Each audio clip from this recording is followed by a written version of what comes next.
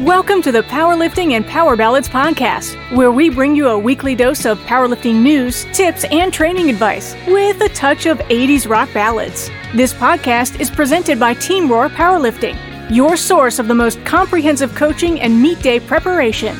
Here are your hosts, Josh Rohr and Lara Sturm. And welcome to the Powerlifting and Power Ballads podcast. Welcome to episode 35. And I am one of your hosts, Lara Sturm. And I'm Josh Rohr. Welcome, everybody. Good to see you. Good to be back. I've been missing the last couple of weeks. Yeah, we've really been running off the rails without you. I'm sure. We needed you back. So just a quick reminder, we stream live while we record each episode, but we've changed the time that we're doing that just because our schedules are crazy sometimes. So join us each Monday at noon Eastern time to watch live, and you can participate live. Send us a Power Ballads podcast mention to join in live on the conversation. Yep. And don't forget the following announcement I'm about to make. So we've typically released the podcast on Fridays, but we're going to go ahead and switch it to Wednesdays since we're recording on Mondays now. So be looking out for new episodes every Wednesday. Exciting stuff. All right, let's get to some updates, Nationals updates. So as of today, March 8th, there are still openings in pretty much every session of Nationals except for the Raw Masters females up to 69 kilos and the Raw Open females up to 69 kilos. Every other session has still got availability. So you still have time to hit qualifying totals and get registered. So that's not what I was expecting. I thought it would fill up quicker. But because I think the QTs were increased, I believe they were increased for 2020 Nationals, which never happened. And then this year, combine those higher totals with, the pandemic, I think there's just less people actually qualifying. So there's still time. Wow. So apparently 69 kilo women is a popular weight class. Well, 69 and below. It's the whole session. It's all of those weight classes. Gotcha. Okay. Up to 69. Yep. Yeah. So that's a big session. Yep. Awesome. All right. So we're going to move on to our powerlifting situation. Here's the question. Would you ever move to a weight class that you do not want to be in if it gave you a better chance to win? And does it depend on the level of competition? So the levels of competition being state, regionals, nationals, or worlds? Yeah. So short answer, yes. For state level, I would say no.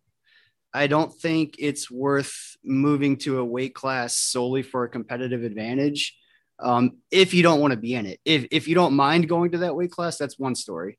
But if, I've fluctuated between weight classes and, going up and down, and that's fine. But like, let's just say as an example, I normally compete as a 93,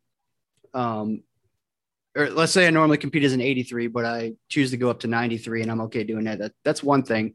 But if we're talking like going to a weight class I don't want to be in, like, let's say 105, or let's say down to 74, I don't want to go to either one of those. So I would say no. For regionals, I would also probably say no, unless my ultimate goal was to get to nationals, and that winning regionals gave me that, 50 kilo handicap on my total. That was the difference in me making it. At nationals, I would say 100% yes on this one, because I think that the ultimate goal for most really serious powerlifters is to get to IPF Worlds.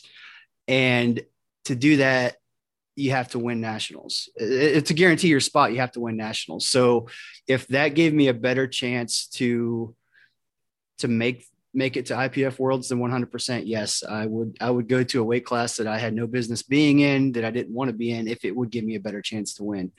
And then, the fourth category at IPF Worlds, also yes. There's less option usually for this, because usually whatever you qualify in is the weight class you have to compete in at Worlds. So this is a little bit of a, you know, so I would almost backtrack this one. And if you are, let's say you are that competitive that, switching weight classes would, the telephone is ringing. That's the problem with you got me on right? the run. That's a song, apparently. So I didn't silence my phone either now that I think about it. So don't call me. So for IPF Worlds, if you think you'd be more competitive in a certain weight class, then I would likely do nationals at that weight class to be able to qualify for Worlds at that weight class. So, for C and D, yes, absolutely. 100%. I would do whatever, weight class wise that I had to do to make it to those levels and try to win. Yep, I agree. I think I have contemplated at one point dropping down a weight class to be a little bit more competitive. Competitive? That's the word. Got a little Canadian accent there. Boy, it's Monday. It's hard. But I think in the long run, I decided not to, just because dieting. Well, yeah, there's that, but that's a good point. You just said long term too, like, does that affect your progress long term by going to a weight class? So for you, that's just how our minds, I guess, like you were thinking about going down. Like my thought would be, I mentioned going down too, but my first thought in changing weight class is going up. I don't know why. Going down is worse for me. You enjoy the thought of eating. Yeah, right. Like, I'm going to make this sacrifice and start eating like 4 pizzas a day. So yeah, I think those are interesting scenarios, and depending on the level, like I wouldn't say anybody would be wrong to say yes at any of those levels, because for some people, like winning a state title is the biggest goal they have, and that's the level that they're at, and I think there's nothing wrong with that. These are just my personal opinions. Great. Kind of in the same boat though. But yeah, I always think of going down, maybe because of my background in bodybuilding and such. We were always shredding, and I shudder to think that I used to walk around at 117 pounds, and now I walk around 140, and I don't even know how I ever did that. Yeah, you got me. I don't know. I had a lot less muscle, I guess. I don't know. I'm the same way. Like all through college, I was this is before the weight classes changed. That's how old I am. But I was always in the 75 kilo class, and I was basically dieting year round to maintain that. And then, it's funny. I'm sure next time Sherman's on, he'll tell this story too. But when I decided to move up, I accidentally went up 2 weight classes because I just assumed I could eat whatever I wanted and I would be fine. And that was not the case. So, wow. Yeah. Just had to eat normal. Yeah. Who knew? That's funny. All right. Well, we're going to move on to our new lifter tips. So we have 3 tips. So tip number 1, practice as many things in training the same way you have to do it in a meet. For example, wrapping knees on the platform next to the bar in training is very different than wrapping your knees 30 feet away in a meet and having to walk up a ramp and then walking to the bar in your wraps. It doesn't have to be all the time, but it's beneficial to practice some of those scenarios. If we could have just built a ramp, that was crazy. That would have been a great thing to do. But yeah, practice those different scenarios so that you're not surprised.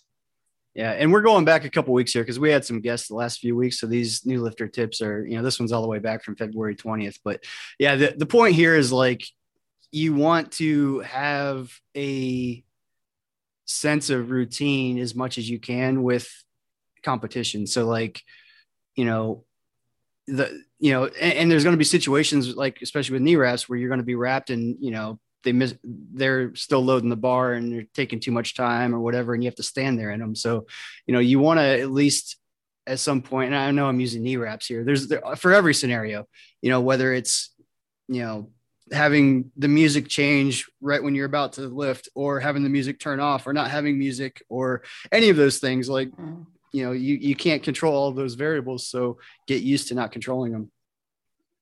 That's a good point. Yeah.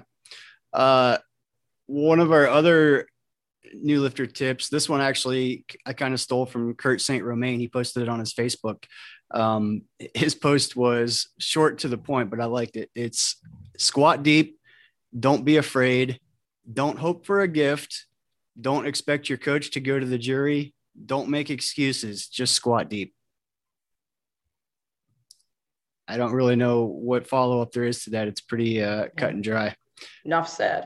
Yeah. And I guess what the hell? I'll elaborate anyway. I think, we see a lot of lifters squatting a little bit high in training, and they're like, well, I'll get down at the meet, whatever. It doesn't typically work that way. I mean, I've seen a few people get away with it, but if you're squatting high in the gym, you're more than likely gonna squat high at the meet because that's what you're used to. So don't, and the side note of that, I can squat a lot more weight when I'm an inch high, like a lot more. So if you're used to handling heavier weights, squatting an inch high, and then all of a sudden you try to open at what you normally can do for a couple reps when you're squatting high, now you have to go low. Well, guess what? You're probably going to struggle a lot more with that, going that extra inch down. So yeah. True. Yep. Oh, I'm sorry. Next one. I'm tip number 3, sleeping. Mondays are hard. Did I tell you that? All right. So it's okay to be scared to do your first meet. It's way less scary if you do your first meet with 0 performance expectations. Totally agree. After you have the experience of your first meet, you can take the brakes off. Every other meet you do for the rest of your life can be to compete, but get one under your belt before you put numbers and expectations on yourself. Totally agree. Boy, getting your feet wet is just really the most important thing, and not worrying about what you might put up for numbers. Am I competitive? You don't need to worry about that. Just go and do it, because it's and waiting is just pointless and silly. Just do it. Agreed. Yeah, I think to elaborate on what you said, like, a lot of people look at this, and I've gotten a few direct messages, even like, the point of competing is to compete. Like, why would you say not to worry about that? Read the whole the whole comment here. It's your first meet. Like, you don't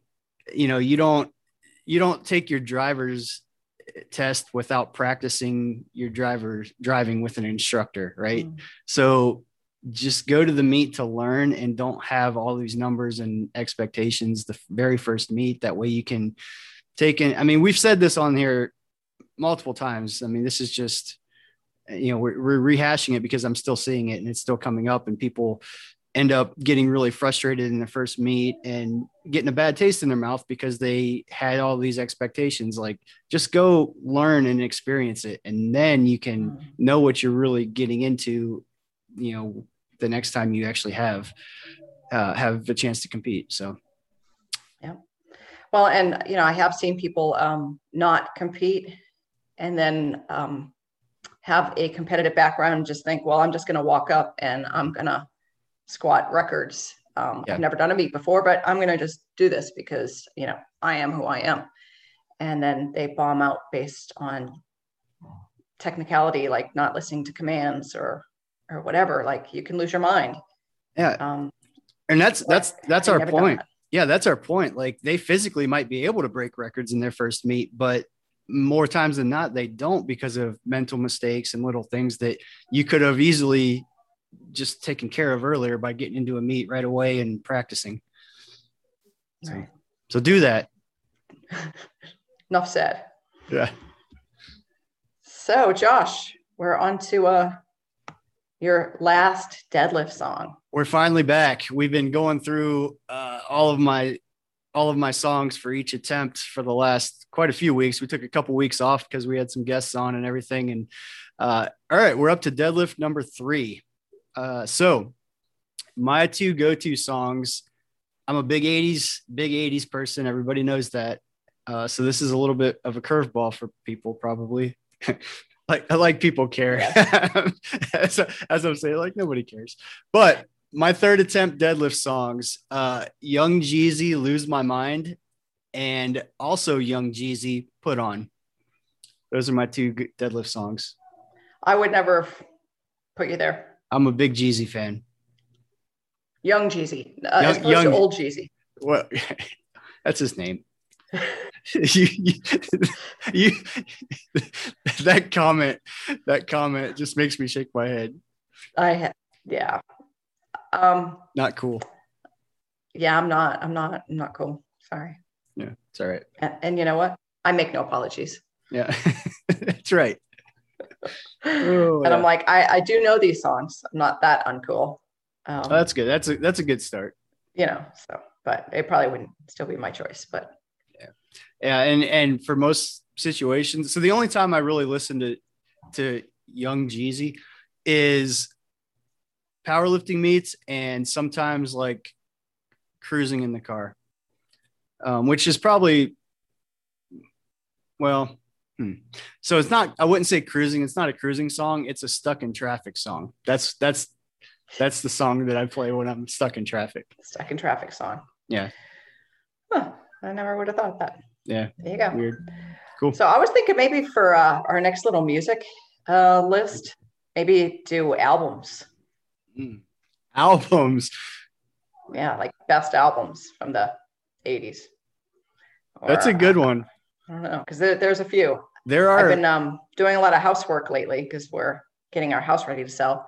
And that's my go-to to put on like an old album, like just to get kind of reacquainted with it because I've got time. Like on an actual record player and everything? Well, no, it's still Apple Music. So when I hear album, I think of actual like records, vinyl, yeah. Yeah. But cool. I like that idea. I have a few in mind already. So let's make it official. Starting next week, we will be. How are we going to do this? Let's do. Well, how about we each pick one each week, and we'll just go for a few weeks of like counting down to our favorite album. All right, something like that. Maybe we'll figure out a better way to do it in the next week. This is off the top of our heads. Anyway.